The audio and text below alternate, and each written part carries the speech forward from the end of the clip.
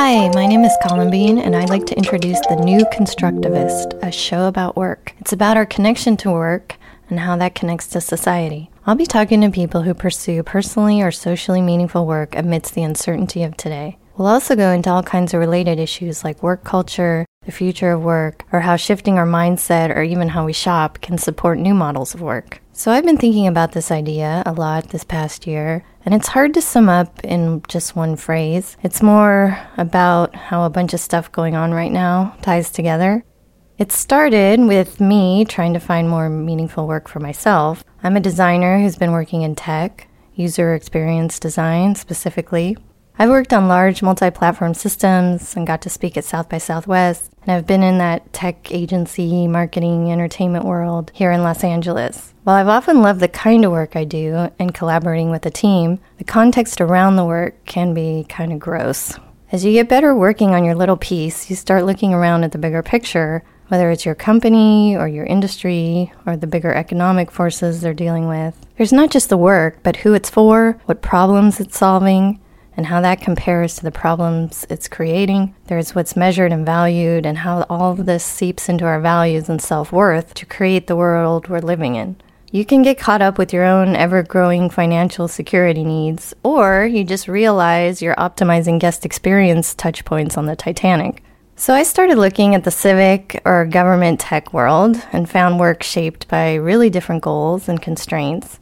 And along those lines, I reconnected with nonprofits, community groups, and artists. And there I found people driven by social service or innovative ideas working with very different conditions. I'm also learning about co-ops and new business structures, and I continue to meet a diverse group of people that are much more fun than my LinkedIn feed. It's interesting to see both the sensibilities and the hang-ups in all these different worlds, and I believe there's answers in some mix of all these things. I've since found these random, inspiring threads around the world that point to better ways of doing things. And I suppose I'm trying to gather those up since they seem scarce or disconnected here in Los Angeles. And some of these ideas, more common in academic conferences or high-end consultancies, don't often make it to the broader culture or the average worker, and are sometimes clouded by the elite cultures they come from anyway. We don't really have support systems as workers today. Most popular discussion is how to transform yourself into what the job market wants. But does that market ultimately want humans at all? And for how long? And is this really what anyone wants?